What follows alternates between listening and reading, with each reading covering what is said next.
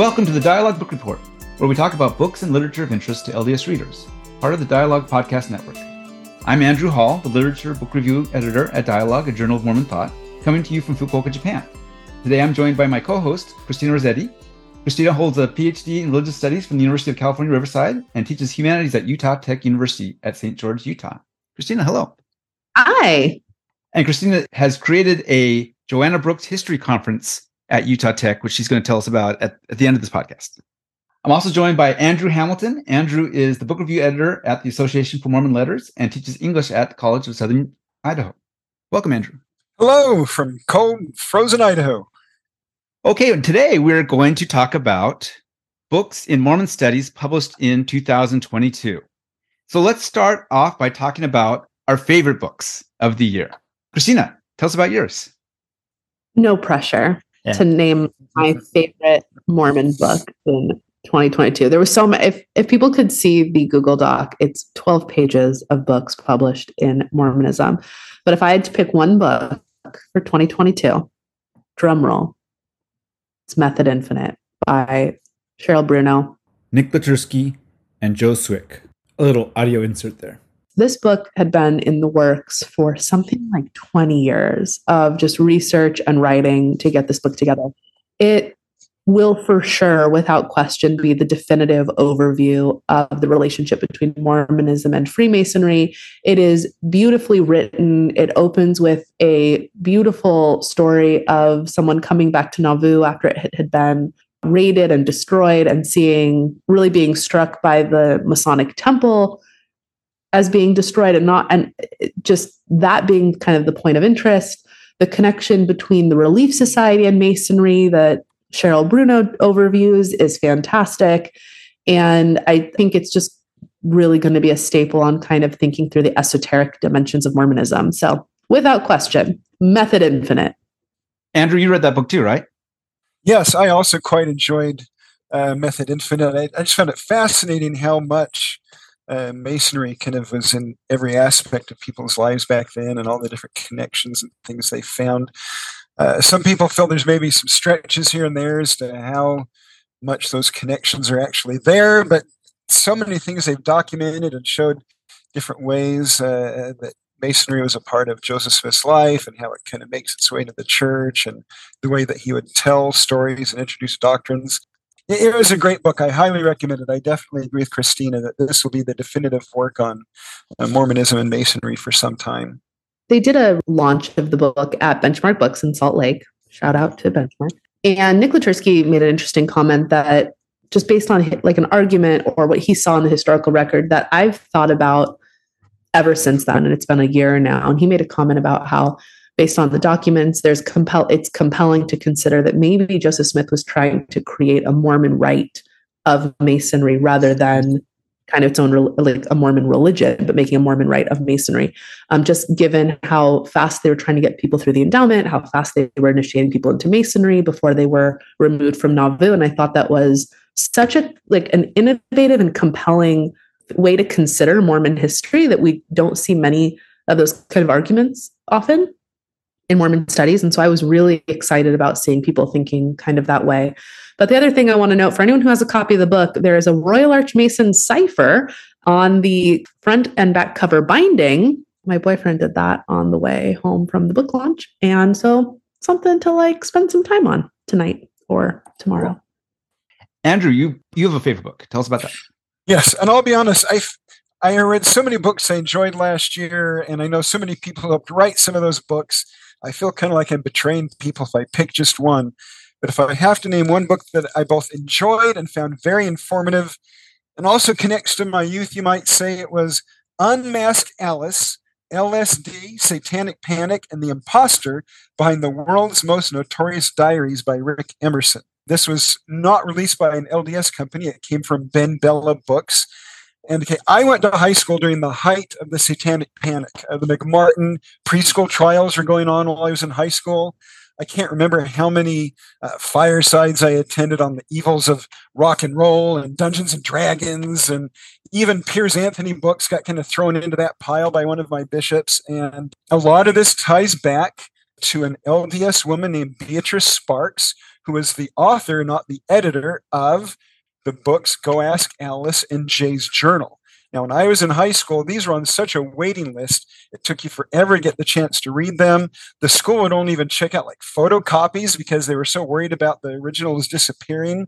And everybody was just fascinated by these books. And it turns out that the author completely made them up. Yes, there was a real Alice and there was a real Jay, and there was like one or two very small facts in the books that were real, but the rest of it was all her making the whole thing up. And these books had a major influence on the Satanic Panic of the 80s and all of the fallout from that.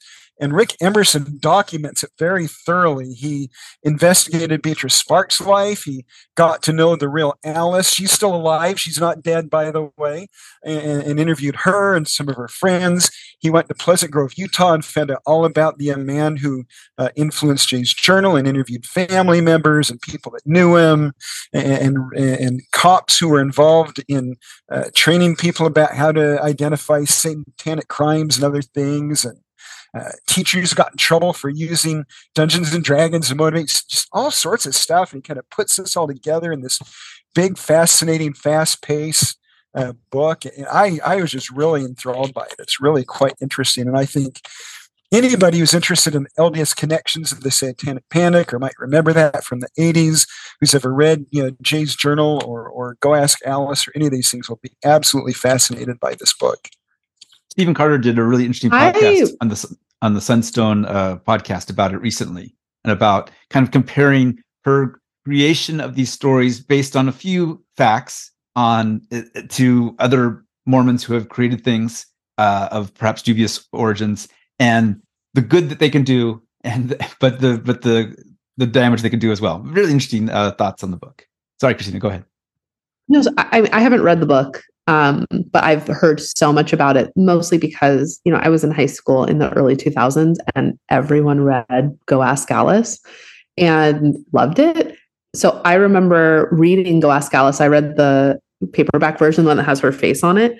And we should have all known when the subtitle is A Real Diary. Like, okay, all right, Beatrice, a real diary. We should have all known. After a while, Beatrice started spitting one of these kind of books out every few years. And Emerson points out, if you start reading them all together, I mean, she like plagiarizes herself. Like, she couldn't think of new things, and she almost repeats whole passages, that in these books over and over. And how nobody managed to catch this, or just her made up credentials or anything else, is really kind of wild. But it's just a whole fascinating story. So I just real quick, I haven't read the book. The whole thing is fake. Oh yes, yeah. Well, kind of. They're both based on real people, and that she had talked to at least, or had some material from them. But we don't have, like, for instance, she claims she got this material from Alice, but none of it's in the archives. So it's kind of a mystery. We don't know exactly what she had. So Beatrice Sparks was like the equivalent of an EFY counselor at BYU back in the late 60s. And there was a young lady there who talked to her about some struggles she had with drug addiction and some other things. And so she very loosely based it on that, but she's still alive. So obviously she didn't die, and most of it was just kind of made up. And same thing with Jay's Journal. The family of the real Jay gave her the journals, and she used 2 or 3 entries. But again, most of it's just kind of all the Satanism stuff was stuff she threw in. None of that was real. And most of it's just completely made up. The family was horrified when they read Jay's Journal and all the stuff that she added, and were really quite angry with her. So very, very fascinating story. 2005 me feels betrayed. Okay, thank you. My favorite, I picked a novel, Stephen L. Peck's Heike's Void. I'm agog at how beautiful and fun to read this book is. Steve's previous work has placed him among Mormonism's most creative and respected authors, but this is now my favorite Peck novel. He creates an expansive view of the atonement, pushing the limits of the possibilities for forgiveness and healing. It's got these 4 main characters: a general authority who it is stated that God hates, and there's a little bit of theological discussion about how, if God can hate or not. His secretary, who has a secret. A man from Moab who, while serving in the army in the 70s, is tricked by the Red Army faction to provide materials for a bomb, which results in the death of several people. And a German scholar philosopher, Heike. Also, Nephi appears as the Moabites' guardian angel, and another guardian angel as well. And all these characters have layers of ethical dilemmas. There's a lot of tragedy in this book. People get killed. Some terrible things happen, but there's also a lot of joy and laughter. Jennifer Quist, who reviewed the book for Dialogue, said, "We have been using in Mormonism C.S. Lewis's stories as literary representations of the atonement for years. But maybe it's time to use the stories of Heike, Arrow, Nephi, Alma, Loon, Elder Holmberg, etc., as stories told in general conference and over the pulpit to explain the atonement." And I agree. So that's the one I recommend. Cool. Steve Peck is fabulous. I fully believe that's an incredible book. All right, let's turn to Mormon history. So the two of you both have read a lot of these books. So tell us go ahead and start with wherever you'd like. Right out the gate, I chose No Place for Saints, Mobs and Mormons in Jacksonian America. And I chose this, because it won Best Book, Mormon History Association this year, or in 2022. I also had the opportunity to be on a panel with Adam Jortner talking about this book.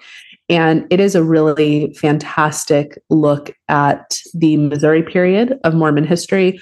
We're so used to, I say we, I don't know, people in Mormon studies are so used to talking about Nauvoo and talking about those periods of persecution. And Missouri is really interesting here because the kind of typical reasons we talk about for persecution aren't present. Polygamy hadn't really been widely introduced yet. And so he's kind of looking at a different perspective on why were Mormons persecuted? What was it that led to this mass mob against the Mormons? And he looks at it through the lens of Jacksonian America and what the American landscape looked like, Mormons being a large voting bloc. And so it gave this really kind of interesting view of what was it about Mormonism that made people so uncomfortable? What was it about Mormonism that made people so angry? And it's just a very fabulous overview of that period that from someone outside of the field of Mormon studies, kind of really thinking through these bigger issues and contextualizing Mormons in a bigger framework. It's also really short. So for people who are interested in that period, religious persecution, religious violence, issues of religious freedom, all of those kind of things, cannot recommend it enough. It's really good. I agree with Christina. No Place for Saints is an excellent book. Kevin Folkman, who reviewed it for the Association of Mormon Letters, said, "In No Place for Saints, Adam Jortner has placed Smith's new church squarely in the midst of sectarian chaos of antebellum America. This was the time of the Indian Removal Act, forcing Native Americans to relocate west of the Mississippi, the founding of the anti-Mason movement, and the burning of Catholic convents over rumors of sex abuse and witchcraft and slavery. No other work I have read so skillfully traces all these elements into a coherent explanation of why people who considered themselves good American citizens were so capable of scorn, hatred, and physical violence against other American citizens." It's just a fascinating book and really helps contextualize all the violence and things that were going on at the time. Very good. Okay, Andrew, do you have a book? Yes. This one, kind of like The Unmasked Alice, was not necessarily meant just for an LDS audience, but Barred by Congress, How a Mormon, a Socialist, and an African American elected by the people were excluded from office. It's by Robert Lichtman and was released by the University of Kansas. And it focuses on B.H. Roberts, who's the Mormon interest there, and two others, Victor L. Berger and Adam Clayton. All three of these men were voted into the House of Representatives and then excluded from taking their seats. Obviously, B.H. Roberts, because of the Mormon polygamy question. Victor L. Berger for his anti-war stance during the First World War. And Adam Clayton, supposedly for misusing congressional funds. But he wasn't doing anything anyone else at the time was doing. He was an African American and very liberal in his politics and not very popular. And it was basically an excuse to kick him out of the government. And Lichtman goes through and compares these three men, and he tells their stories and shows how, even though the people voted for them, in some cases multiple times, because they were unpopular, Congress found excuses to keep them out of the government. It denied the will of the people, and he connects us all and all the political things going on. And I think most Mormon audiences would find this book to be pretty interesting. Christina, how about another one? So I want to note John Bielecki's Machines for Making Gods, Mormonism, Transhumanism, and Worlds Without End. It's just such a great title. A lot, especially in, late 20th century and now, people really talk about this like conflict between religion and science, and are these compatible, and can we exist in a secular world and be religious? And one of the things that John Bielecki notes, which is such a great intervention in the debate, are people like Mormon transhumanists, and specifically the Mormon Transhumanist Association, that kind of looks at Mormonism as a way of navigating both of these through the lens of theosis. And Mormonism postulates exaltation, and how can science and technology be used to benefit exaltation and benefit humanity. And so I think it's a really interesting way of kind of grappling with this question of religion and science, rather than put them constantly at odds or try to look at both of them through different historic lenses, but actually looking at the subgroups within religion that are really on the ground, tangibly blending them in innovative ways. And religious transhumanists, I think, are really a unique way of answering the question of how to be religious in the 21st century, in a way that, we talk a lot about like liberal Christianity or different like liberal expressions of religion.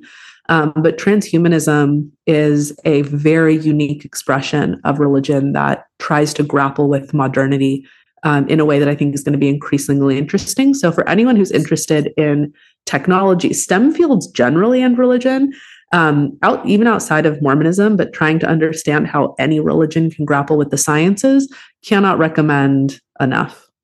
Fascinating. All right. So another history book I quite enjoyed this last year was called Justice and Mercy, Studies of Transgression in the Latter-day Saint Community by Gary James Bergera, and edited by Brian Buchanan from Benchmark Books. We'll throw a little Benchmark plug in there again. So back in 2011 and 12, Gary Bergera wrote 3 articles for the Journal of Mormon History called Transgression in the LDS Community, the cases of Albert Carrington, Richard R. Lyman, and Joseph F. Smith, the presiding patriarch Joseph F. Smith, not the apostle and prophet. And each of these men were involved in some sort of sexual transgression that caused them to lose their standing in the church hierarchy. With this book, those 3 articles were compiled along with a chapter on Thomas Taylor, who was a bishop in the 1800s and was involved in some homosexual relationships, and it tells the stories of these 4 men, and then it adds some appendices by Levina Fielding Anderson that talk about excommunication and sexual transgression and other things in the church, and really just a fascinating study on excommunication and again, sexual ideas that are outside of the kind of the mainstream of the church, and very, very fascinating history of how that's worked and how it's affected the LDS community. There's also a great Journal of Mormon History article by Gary Bergera that covers a lot of these topics if people are interested. Worth reading. Okay, Christina, another one? A really good one that I don't think not enough people talked about was Stuart Davenport's Sex and Sects, the story of Mormon polygamy, United Complex Marriage. It's such a great title, Sex and Sects. I wish I had thought about it. But so often we kind of talk about Mormonism as being different and weird and strange for their sexual practices. Mormons imagine themselves as peculiar, polygamy really being kind of one of the reasons they imagine that. And the sexual practices of 19th century religious people were peculiar generally. Mormonism was not unique in this kind of new way of thinking about kinship and marriage and sex and bodies. And so putting really kind of the big 3 in conversation was really incredible. So Stuart Davenport covers, of course, Mormon polygamy as a way of expanding the kingdom of God and doing these kinship networks, but he also puts them in conversation with Shakers who were practicing celibacy. There's like 2 Shakers now. So we see how kind of that worked out. But also really interestingly, Oneida complex marriage. For those unfamiliar with the Oneida community, Oneida practiced a form of marriage where it was really kind of a proto-eugenic movement of trying to, and to put it into LDS language, to raise up righteous seed where certain people passed along their genetic information and created really kind of super people. And so putting these three together, I think, really creates a well-rounded image of what 19th century sexual practices was and how it intersected with religion. I think people kind of often, you always hear like puritanical thrown around as a way to talk about conservative religion. And now more and more, especially with the book, I'm going to plug a book that's not Mormon related, Hot Protestantism, about Puritanism, and showing that Puritans were not puritanical when it came to sex. So I think kind of imagining the intersection of religion and sex is a really important conversation for people who are interested in religion to think about. And this is a really great place to start. Well, it sounds like an update of Lord Foster's book, Religion and Sexuality, the Shakers, the Mormons, and the Oneida Community. That's from the 80s. I read that in a religious studies class when I was in college. I've never read that. What? Yeah, that's a classic. But it's the exact same subject. So he must be like taking the next step from that. Okay, Andrew. Since Christina brings up polygamy, another history-related book from this last year that relates to polygamy came out from the Tanner Trust Fund and the J. Willard Marriott Library. It was called, I'm picking out books with long titles this year, Fact, Fiction, and Polygamy, A Tale of Utah War Intrigue, 1857 to 1858, A.G. Brown's The Ward of the Three Guardians. So, as you probably know, in the 1800s, authors loved to make up stories and write novels about the scary Mormons. Sherlock Holmes' A Study in Scarlet is another famous example. Michael Austin and Ardis Parshall have done some series with Kofod books on dime novel Mormons, some of the scary Mormon literature that came out of the time period. And during this time, A.G. Brown wrote a book called The Ward of the Three Guardians that kind of follows a similar type of an idea. It's about a young woman who is kidnapped during the Utah War period and forced into polygamy and her escape and all of this.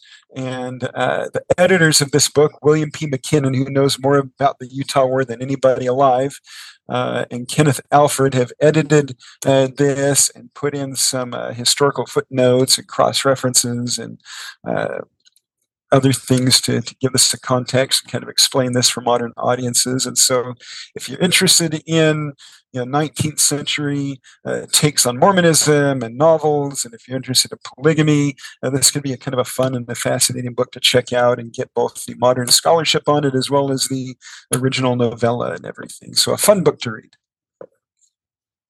I'll throw in one. Heather Belknap, Corey Cropper, and Daryl Lee's Marianne Meets the Mormons, Representations of Mormonism in 19th Century France. So much Mormon studies is focused on the Anglo-American world. But we're having more just in the last few years about global Mormonism and the way Mormonism has interacted and been seen in different places in the world. And so this is, I think, a really good part of that, looking at how in 19th century France, in Republican era France, Mormonism became a very big topic, surprisingly. It was talked about a lot, but there wasn't actually a lot of Mormons in France. There was not a strong missionary presence in France. But Mormonism as this new idea and this new way of organizing society was a topic that was in the air a lot in France. They weren't interested in joining the church, but they were interested in just this idea of a new kind of way of organizing the family and society. And so it was often used as a way to satirize or talk about parts of French society. Say, well, this is like a Mormon type thing, and lots of interesting looking at operas and plays, musicals, other kinds of literature, newspaper articles about the Mormons. So I've been enjoying that.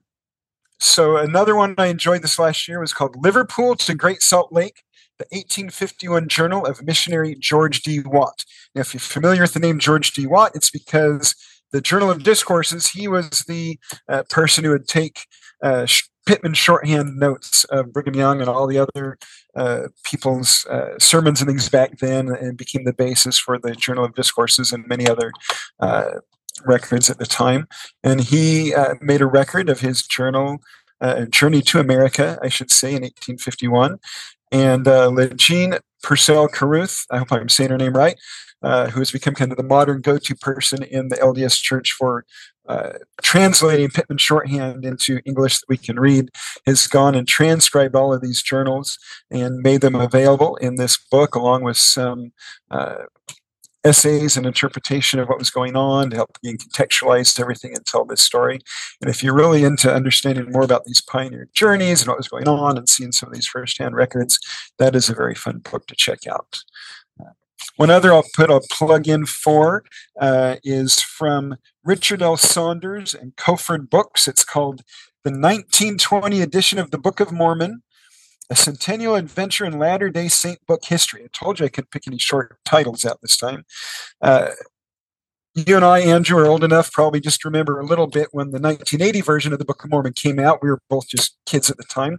And the 1920 edition was kind of, for the folks around then, was the same as the 1980 edition was for us. This was kind of a major change in formatting and approach to printing and publishing and producing the Book of Mormon.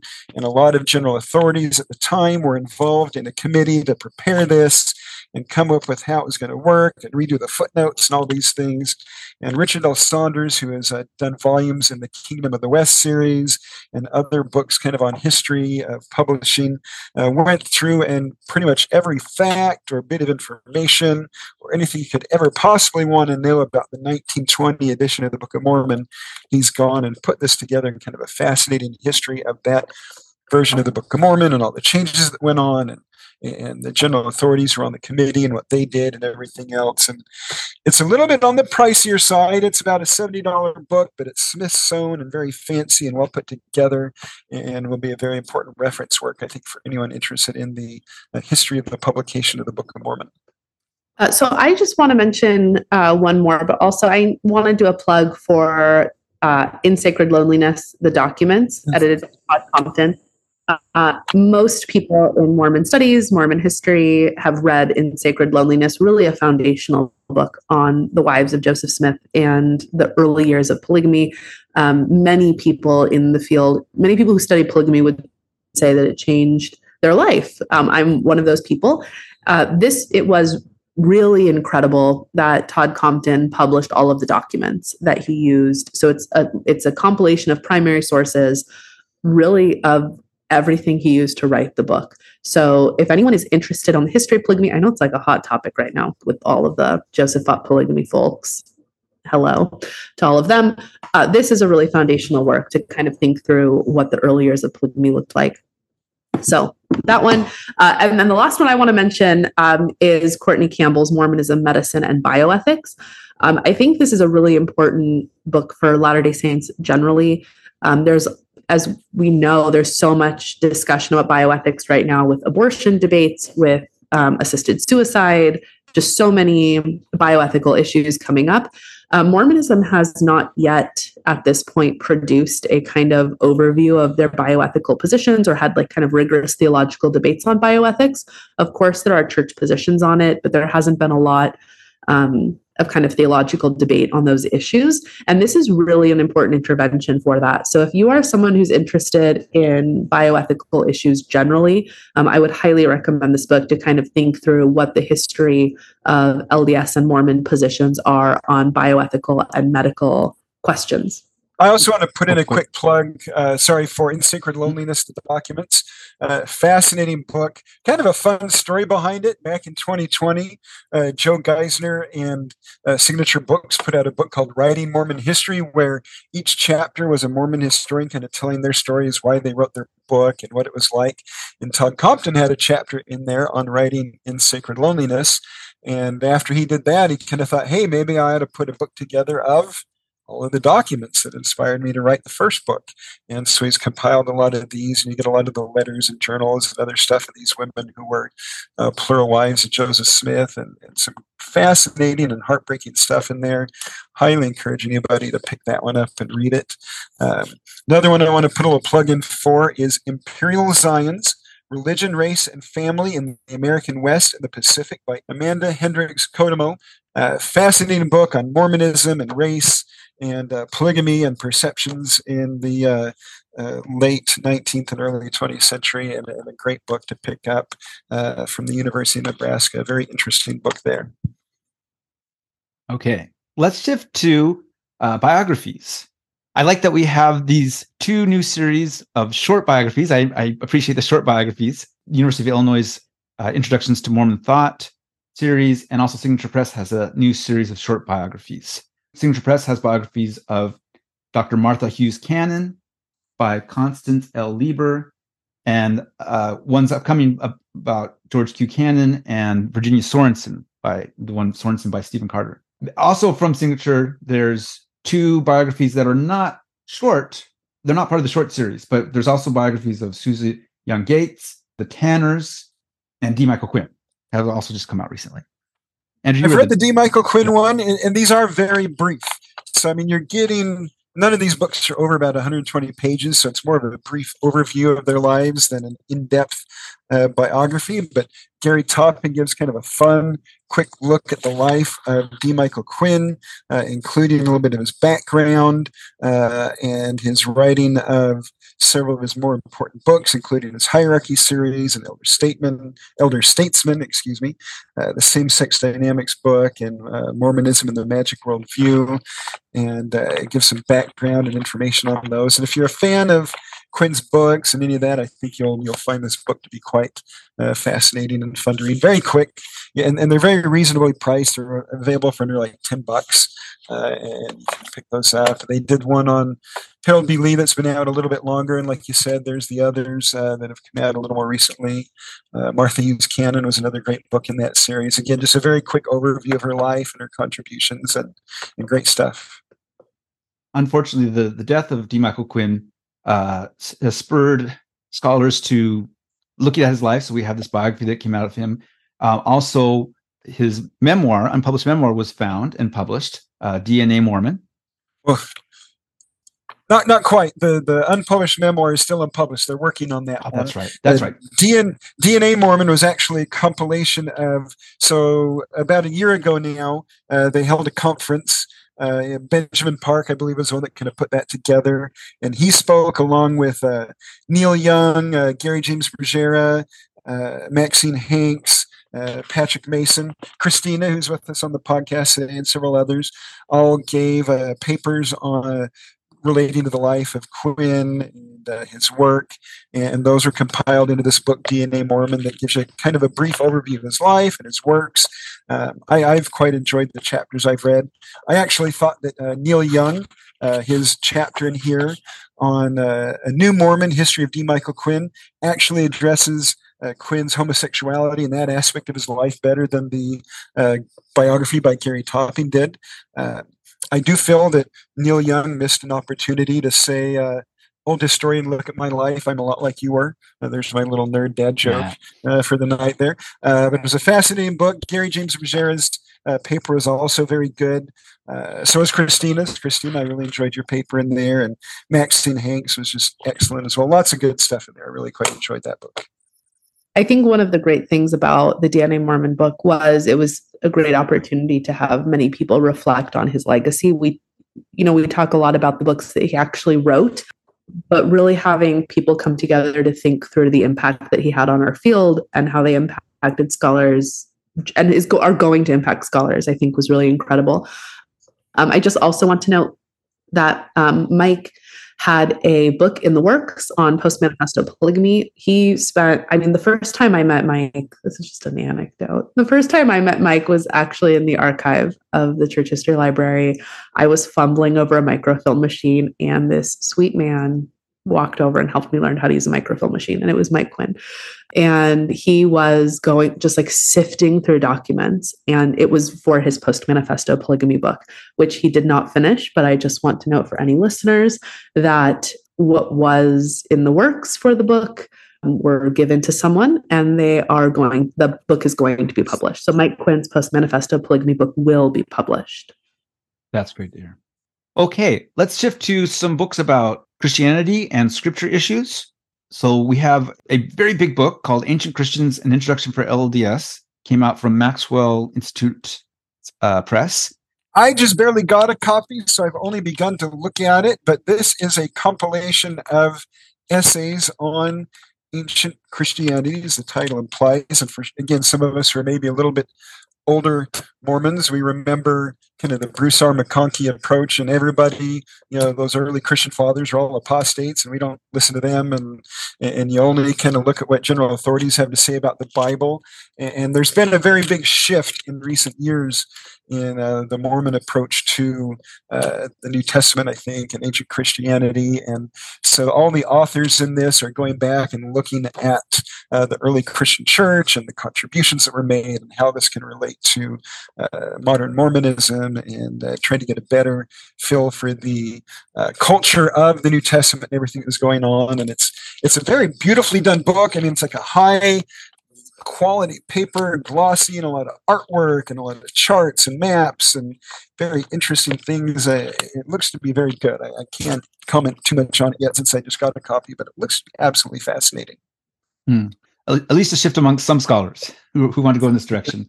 And there's another book from Signature just came out called 8 Myths of the Great Apostasy by Gregor McHardy, which also apparently wants to go in this direction of reevaluating and reappreciating early Christianity. As a member of the Great and Abominable, a proud member of the Great and Abominable Whore of the Earth, I want to note, I mean, the Ancient Christians book, I mean, Catherine Gines Taylor is really incredible in kind of trying to think through ancient Christianity and the Restoration. I think this is a really important topic for Latter-day Saints, not only for what you were mentioning with this kind of big conundrum about what do we do with the church fathers as a restoration movement. Are they all apostate, or do we need to claim them in some way?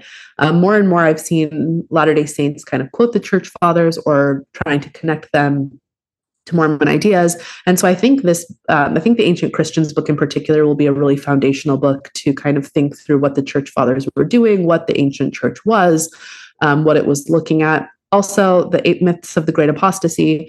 I think we're in an interesting moment of, while the church, is still very much looking at itself as a restoration, it has slowly kind of moved away from thinking of a great apostasy, or at least writing off other faiths as apostate. And so I think that's an interesting moment too.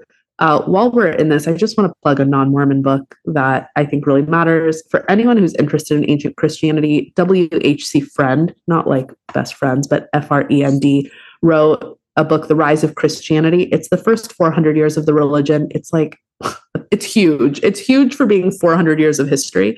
But if anyone's interested in that topic, it's from a really incredible scholar, and Fortress Press published it. Can't recommend it enough. Anyway, that's my weird plug as the Great and Abominable.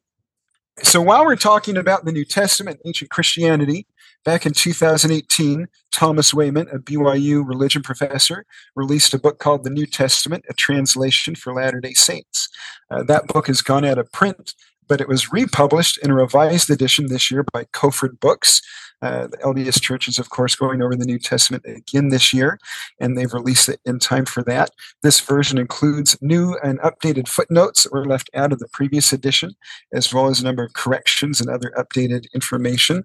And if you're looking for a modern translation of the New Testament, something along the lines of the NRSV, but that also has footnotes and connections to the Book of Mormon and other LDS literature, Wayman goes through and does just that. He puts it in modern English and has LDS ideas and thoughts in mind and those connections, but it gives you that more readable, more scholarly version of the New Testament that you might get again from the NRSV or something like that. So kind of an interesting book for those that want kind of an LDS approach to a modern language Bible.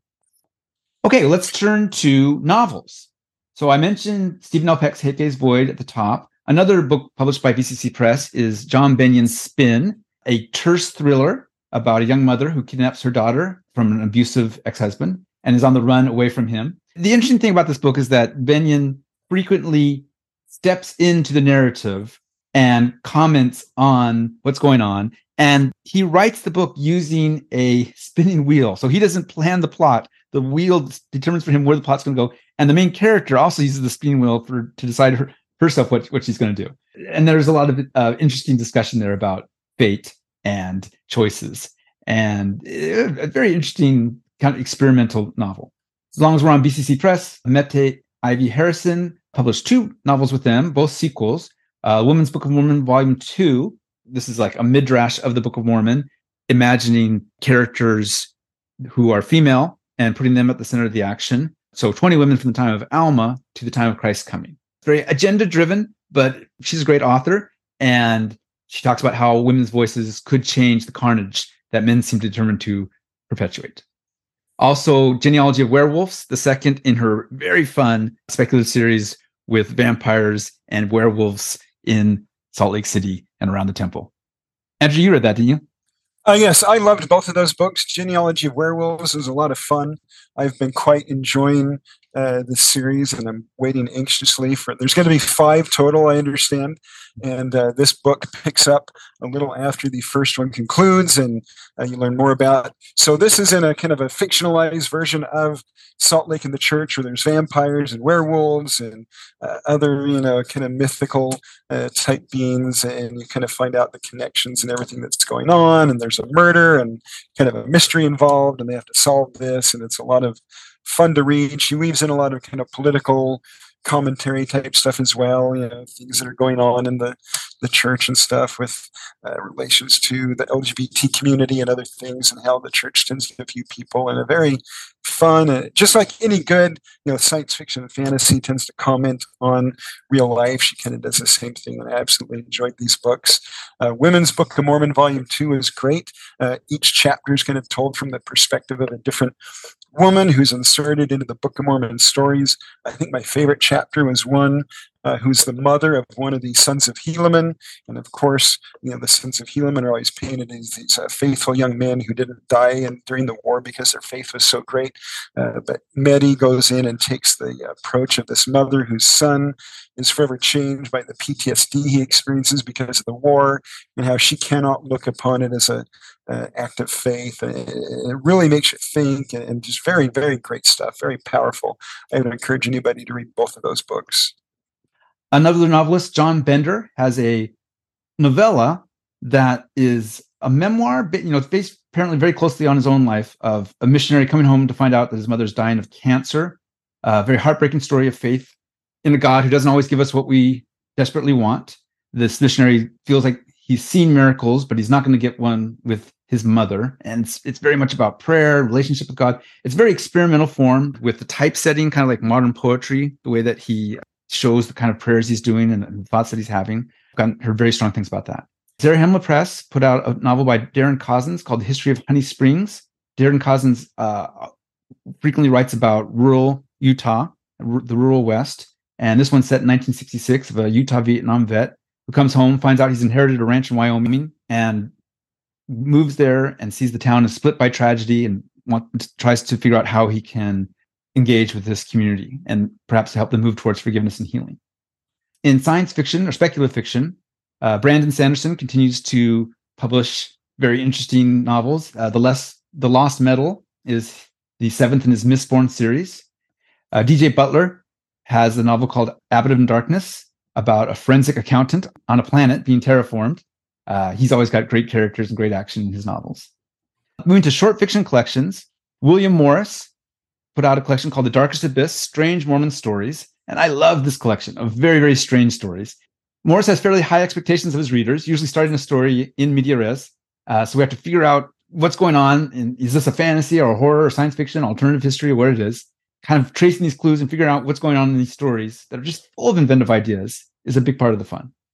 Another short story collection is Michael Phillip's The Year They Gave Women the Priesthood and Other Stories from Signature. Phillip published a lot of realistic and naturalistic Mormon stories and dialogue in Sunstone in the 80s and 90s. And this is a collection of his stories from 1991. Mostly very realistic stories, often set on Navajo reservations where Phillip lives. The title story, The Year They Gave Women the Priesthood, is the only speculative story in the collection. Imagining if the prophet announces in General Conference that priesthood is being taken from the men and given to women across the board, which reminds us of Eloise Bell's great story, The Meeting, which is a tongue-in-cheek, fun reversal of the male and female roles. This is a much more kind of serious. This is focusing on the sadness that the men have that they've lost this power and the kind of toxic direction that some of these men go to because of that. So I've heard very good things about this. There's a series of science fiction collections put out by a new publisher named Hemmeline. Hemmeline, which is run by Joe Monson, a science fiction author. And he has this new series called The Legacy of the Corridor, where he's publishing collections of science fiction, fantasy, horror, and alternative history. Probably the one I'm most interested in is Lee Allred's collection, Down the Arches of the Years. Lee Allred writes alternative histories most of all, but also steampunk fantasy, some horror, and often includes elements of Mormon history, his Mormon heritage, to inform this great world building, really fun stories. I like them a lot. This series also includes a republication of a novel, The Bacillus of Beauty, by Harriet Stark, a novel published in 1900 by a New York publisher, by a Mormon author, which looks interesting. Now we're going to turn to memoirs. First, we're going to start with making up for something we did last year where we said, here's a book, and then nobody read it. And the author made fun of us for saying that. So tell us about Scrupulous, Christina.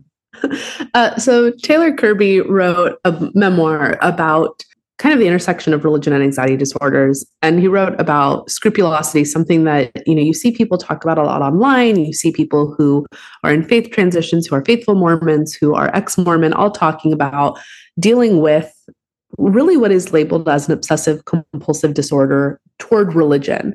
And so Taylor Kirby's memoir is a really touching and vulnerable look into what that is like for people to have scrupulosity and to deal with obsessive compulsions toward God. I read it as someone who has diagnosed OCD, not toward my faith, but I don't like germs at all, in a literal OCD way.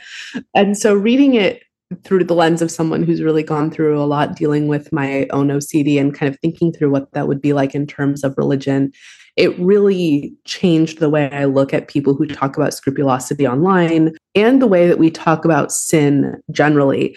I've often described my own OCD as I constantly see the world with covered in paint, and germs are paint, and I just can visually see it spreading everywhere. I've never really understood what that looks like in terms of religion. And using my own kind of background and then reading Taylor's memoir really made me see what that could look like in terms of religion, of seeing sin as this paint that covers things and how we kind of can obsessively try to get rid of this. And it can become something that goes into the realm of a mental illness. So if you're someone who is struggling with mental illness, if you're someone who's struggling with anxiety disorders, first, I want to highly encourage you to get support, to find help and resources. They are out there for you. But also this might be a great memoir to read to realize that you're not alone in this. All right. Probably the it memoir of the year people are talking about, and it seems to be a big bestseller, is Rachel Ruckert's East Winds, a memoir and study of marriage customs around the world, and a travel memoir. Rachel is the editor of Exponent 2 and is a great proponent of literary work. She helps people write their own memoirs as well. But this is about her early marriage, her background before her marriage, then her marriage itself. And when she marries, they have some time apparently, and she and her new husband decide to go on this worldwide trip and study. She's has been trained in anthropology, so she studies marriage practices around the world. And she's in South America and in Europe and in Asia, looking at these different places. I think my favorite part of the book is her and her husband's experiences towards the end of the book on the Camino de Santiago in France and Spain, which is some just really vivid storytelling. She's able to make even minor characters very memorable, which is, I think, a hallmark of great travel writing. Another memoir this year is Michael Hicks' Wineskin, Freakin' Jesus in the 60s and 70s. Michael Hicks is a music scholar, recently retired from BYU. And this is the story of him coming from a Protestant background, just a mainstream background, but then in the late 60s, early 70s, getting involved in what he calls the Jesus freak movement and rock and roll and that kind of life. And then moving into Mormonism and out of Mormonism and then back into Mormonism. He gets involved in kind of a cultish group within Mormonism for a little while, but then comes into mainstream Mormonism. It's a very fun, he's a very witty author. It's really more about his intellectual and artistic progress and accomplishments than it is of a spiritual journey. It's a lot of fun. Andrew, you read that, didn't you? Yes, I did. I've quite enjoyed Michael Hicks' works. I read his Spencer Kimball record collection that came out a couple of years ago, a collection of essays he wrote on music and his life and different things, and quite enjoyed that, and was looking forward to this and have really enjoyed it. He has a very fascinating upbringing, growing up kind of during the 60s and 70s and all the hippie stuff going on and everything else. And like you said, transitioning through different religions, and it's really a fun, enjoyable book. The way he writes in his style is very enjoyable to read. And if you want something that's kind of fun and different, definitely pick this book up. It's very enjoyable. Okay, a few others. Matthew Wickman wrote Life to the Whole Being, the spiritual memoir of a literature professor.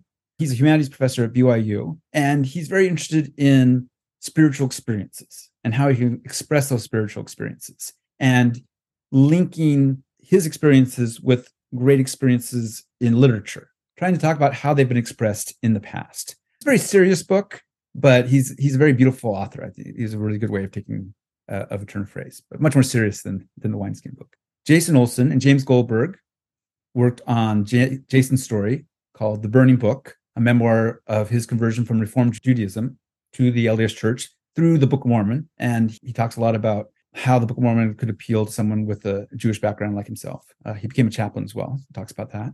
Eddie Leroy Ellis, Panther to Priesthood. This is a memoir of a Oakland Black Panther who joins the church. Don Bluth, Somewhere Out There, My Animated Life. This is the autobiography of the animator and filmmaker who made was at Disney and then created his own animation company and had a lot of ups and downs with that. I've heard that's very good. Jeanette McCurdy, I'm Glad My Mom Died. This is the actress who was in iCarly, was raised LDS. I think Mormonism is not a huge part of the book. It's a background, her background, but she has a very difficult family, and there's a lot of drug abuse in it as well. So, but I've heard also a very kind of witty, interesting memoir. Did you read that, Andrew? I have not read that one, but there has been a lot of talk about this online and on social media. Her mom was her stage manager and really pushed her to be involved in a lot of things and keep her weight down and all this other stuff. And as the title says, I'm glad my mom died.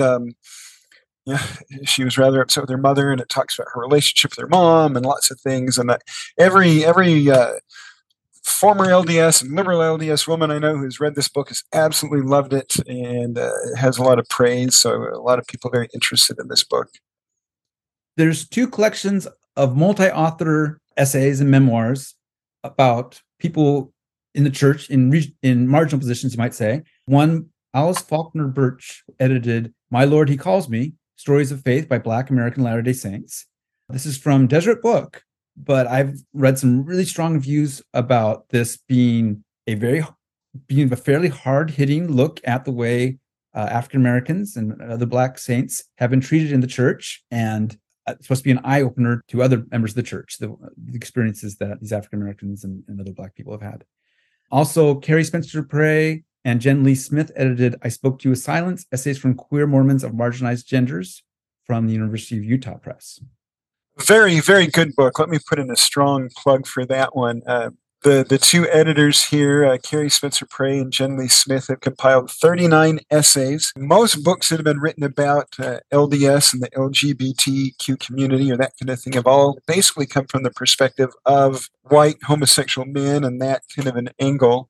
And they basically, when they put this book together, they tried to get all the authors that are involved in this book. All the essays are from women, minorities, transgender individuals, people who are, not just LGBTQ, but minorities in some other way. And there's some very powerful and poignant essays in this book. They divide it up into 4 different sections on identity, relationships, shame, suicide, and being in the closet, and essays on the church. And it's just extremely powerful. I'd recommend this to anybody, especially anyone who might have been LGBTQ and LDS, or still is LDS and is LGBTQ, or has family members who are. Very powerful book. Very good to read. One more. I'm so sorry. I have one more memoir that I want to mention, and it's a little bit different because it's not like the traditional memoir of Mormonism. But Jeremy Christensen wrote a memoir From the Susquehanna to the Tiber, a memoir of conversion from Mormonism to the Roman Catholic Church. It was published by a Catholic press, by Ignatius Press. Interesting for a few reasons. I think so often we imagine a Mormon, quote unquote, faith crisis or faith transition being from Mormonism to nothing, or Mormonism to some non-denominational tradition. But the experience of people who transition to similarly structural hierarchical religions that are conservative are kind of not talked about.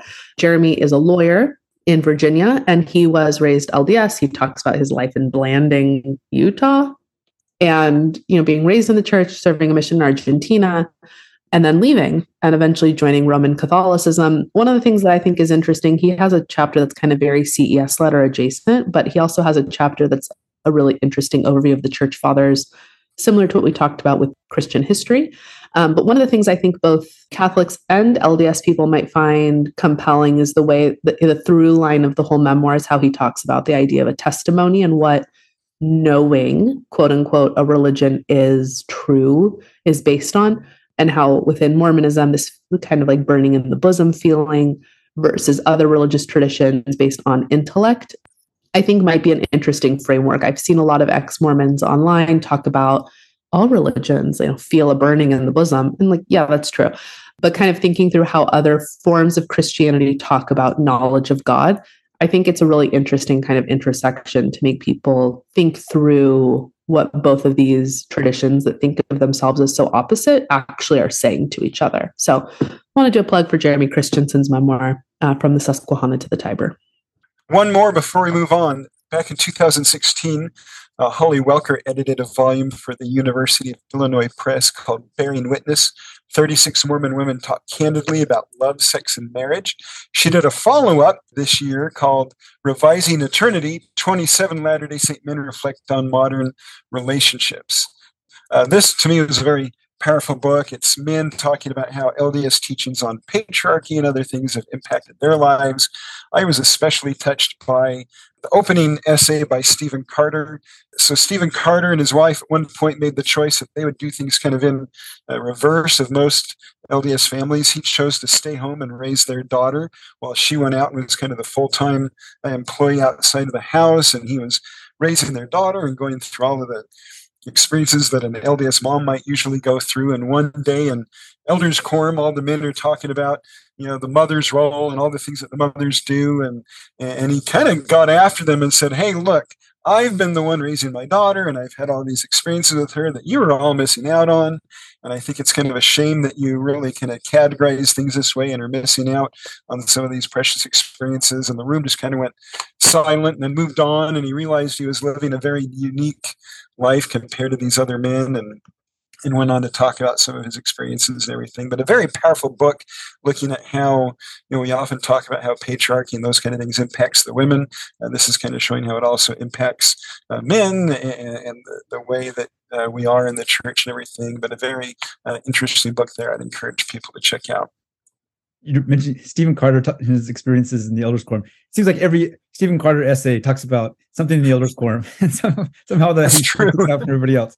I love his essays.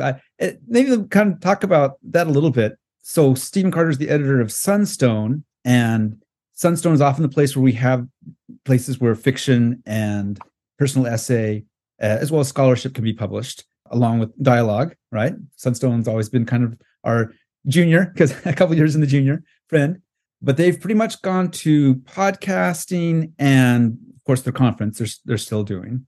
But they're still, again, they're putting out quite a few essays through their podcasts. Another venue that's been out there recently is just recently has begun is Wayfair, which is a publication of Terrell Givens' Faith Matters Foundation. The magazine Wayfair is edited by Zachary Davis. It's largely an online magazine, but there's also a print version. But they have personal essays, interviews, poetry, and criticism, as well as maybe a little bit of scholarship. But mostly, I believe it's more in the realm of nonfiction, personal writing. Certainly more on the faithful side than Sunstone, but another venue that's out there that's doing interesting work. Let's move on to comics. You would maybe be surprised. There's a comics? There's a graphic novel part of our discussion? Yes, there is. Strangely enough, there's been a trend of comics, graphic novels published about Joseph Smith in the last 2 years. And in fact, we have a review coming out in the next issue of Dialogue by Therick Jepson, looking at these 3 graphic novels about the life of Joseph Smith. Let's go ahead and mention them here. I think the very highest quality of the books is Noah Van Sciver's Joseph Smith and the Mormons. Van Sciver comes from a Mormon background. He's not practicing Mormon. He's not in the church at all now, but He's very interested in his background. He had a memoir about growing up Mormon that won a AML award a few years ago. And now he has this quite large story of the life of Joseph Smith and the Mormons that came out. Well, I know both of you read that. Andrew, we'll start with you. What did you think of it? I did. I quite enjoyed it. Very fascinating. I love his approach and his art.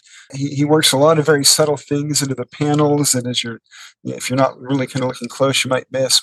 One interesting thing about it is that it's all told through dialogue. There's no like little notes or other things kind of woven into it. So it's all from the perspective of the characters, everything that's going on, and just an excellent job. I'd encourage anybody to. And it's a very highly quality produced book too. It's kind of a faux leather, fancy cover, and looks very nice on your bookshelf. So an excellent volume to pick up.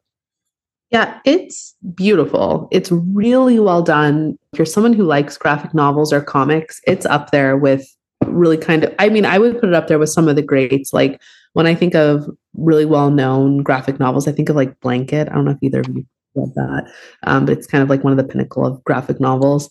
It's up there with that. It's really beautiful. I really loved how he rounded it out. The end is my favorite part, the epilogue.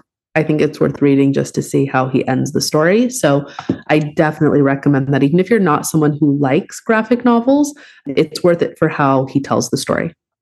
Also, this year, the second volume of Mark Elwood's The Glass Looker series came out. And Andrew, you read that, right?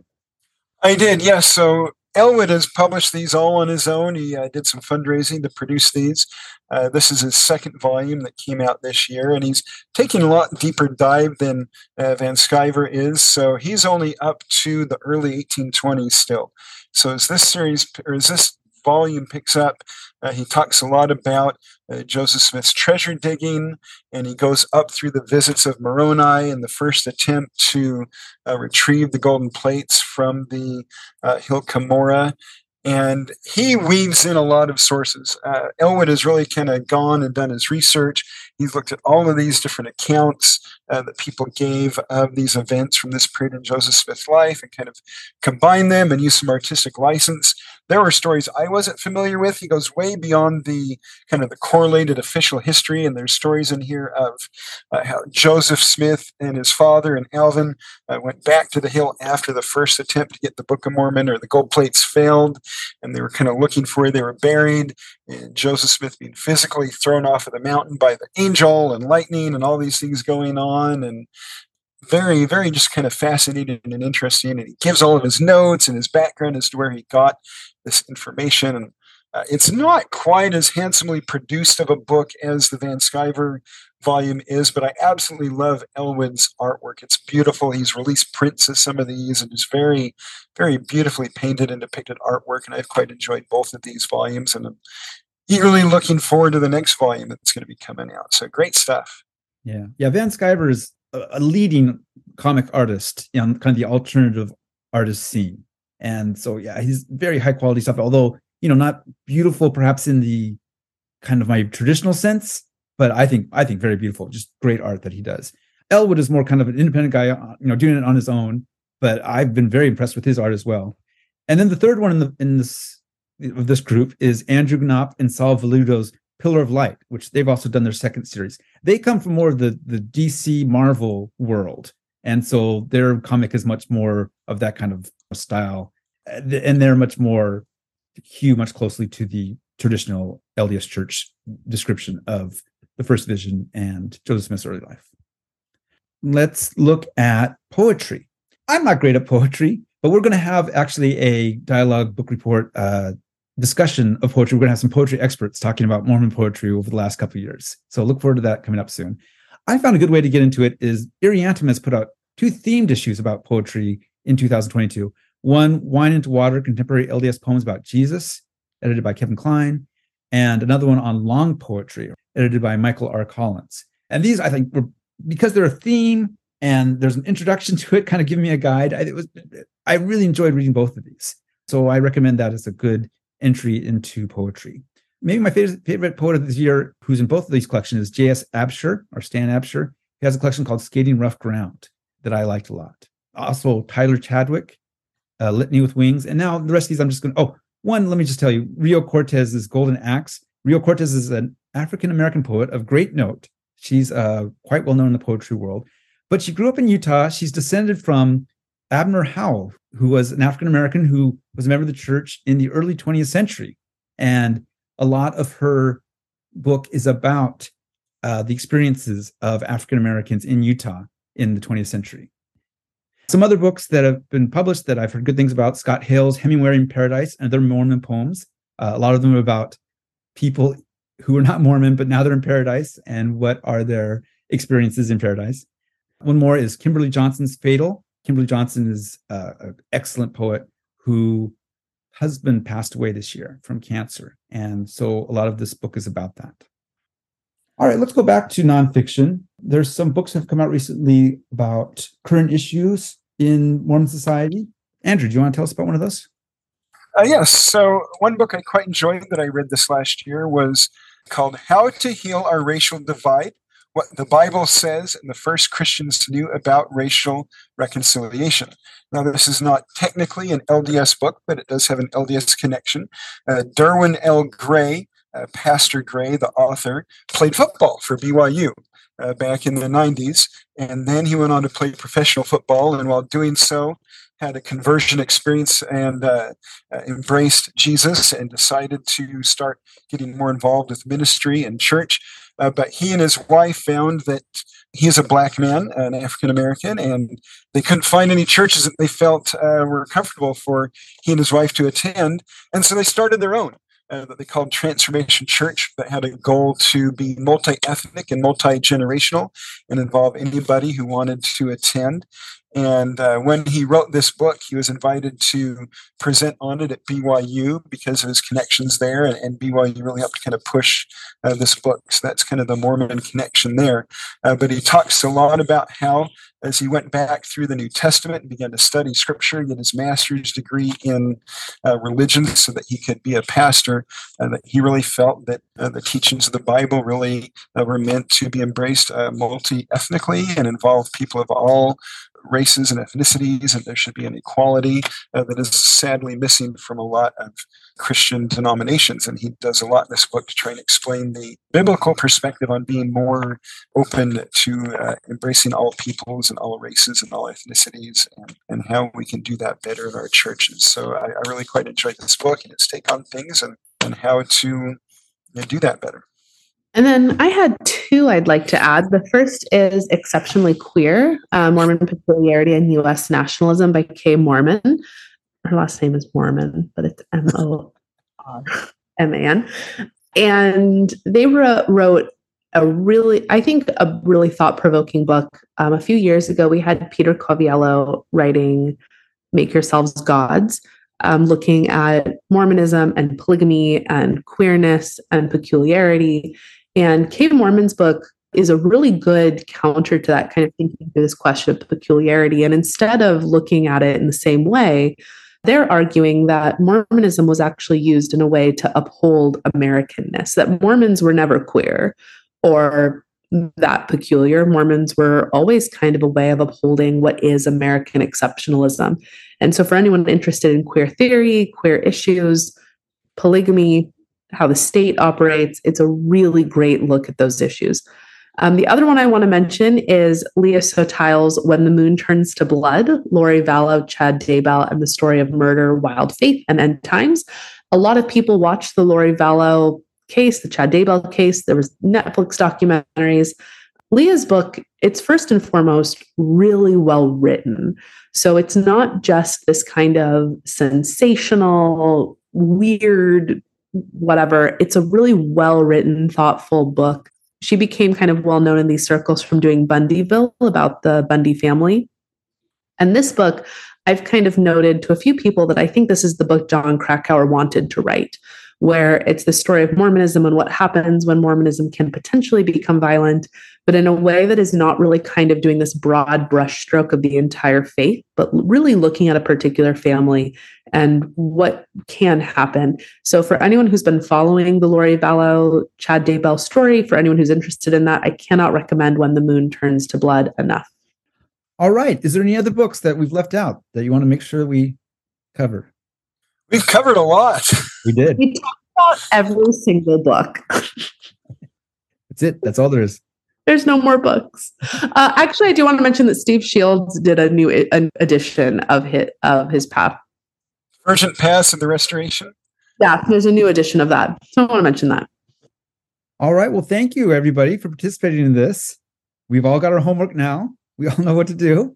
We can't read them all, but there's a lot of great choices here. So I'm thankful for all those publishers and authors out there and all the great work that they do. Hey, before we go, you were going to have Christina talk about her conference down in Southern Utah. That's right. Christina, tell us about that. Yeah. So Joseph Stewart at Maxwell Institute and I are hosting a conference in honor of Juanita Brooks at Utah Tech, formerly Dixie State. It's going to be March 23rd to 25th. The 23rd, we are going to be having Elder Stephen Snow, Emeritus General Authority and former church historian, talk about history and the importance of history. It's going to be in the St. George Tabernacle. You heard it here first. And then the 24th, we're going to be having all-day panels on issues of Mormon violence, the Mormon image, colonialism, a million other things. And then on the 25th, we're going to be having a tour of St. George with Lindsay Hansen Park. She's going to be doing Juanita Brooks's tour. And we're going to be having a tour of Mountain Meadows with Richard Turley Jr. and Barbara Jones Brown, who just wrote the most recent edition of their Mountain Meadows Massacre book. So it's going to be really great. Just stay tuned for March 23rd, 25th at Utah Tech University. Thank you. I want to go. I'm trying to arrange my travel schedule now. And thank you to all who are listening to the Dialogue Book Report. This show is produced and edited by me with additional editing and music by Daniel Foster Smith. Our content manager is Emily Jensen. This show is a part of the Dialogue Podcast Network, a collective of independent podcasts which promote inquiry and discussion of all aspects of the LDS tradition, thought, and arts and culture, including wonderful shows like Face and Hat, featuring Aaron Brewster and Eric Jepson. Find out more at dialoguejournal.com/podcast network.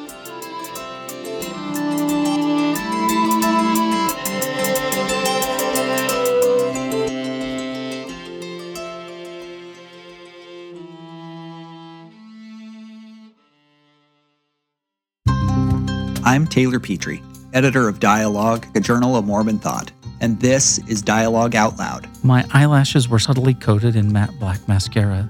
On my cheeks, a light dusting of dusty rose-colored blush powder. Just enough that I could feel comfortable and almost myself. On Tuesday, my visiting teacher said she knew I was really busy at work and brought over a casserole for dinner, the chief ingredient of which was zucchini. Maybe it isn't the Lamanite who needs to forsake the incorrect traditions of our forefathers. Maybe it's the belief of racial hierarchy that we need to forsake. Never learn to play the organ, the old woman told me. You might get a different calling from time to time, but make no mistake, once you get on the path of becoming a ward organist, that's what you'll be until you die. Each year, we bring you even more great fiction, personal essays, and poetry taken from the pages of our quarterly journal. We couldn't do this without your support, so thank you for reading, listening, and supporting Dialogue with your donations, subscriptions, or by simply leaving us a review wherever you get your podcasts. For more content like this, or to get involved with Dialogue events, go to dialoguejournal.com. Dialogue Podcast Network.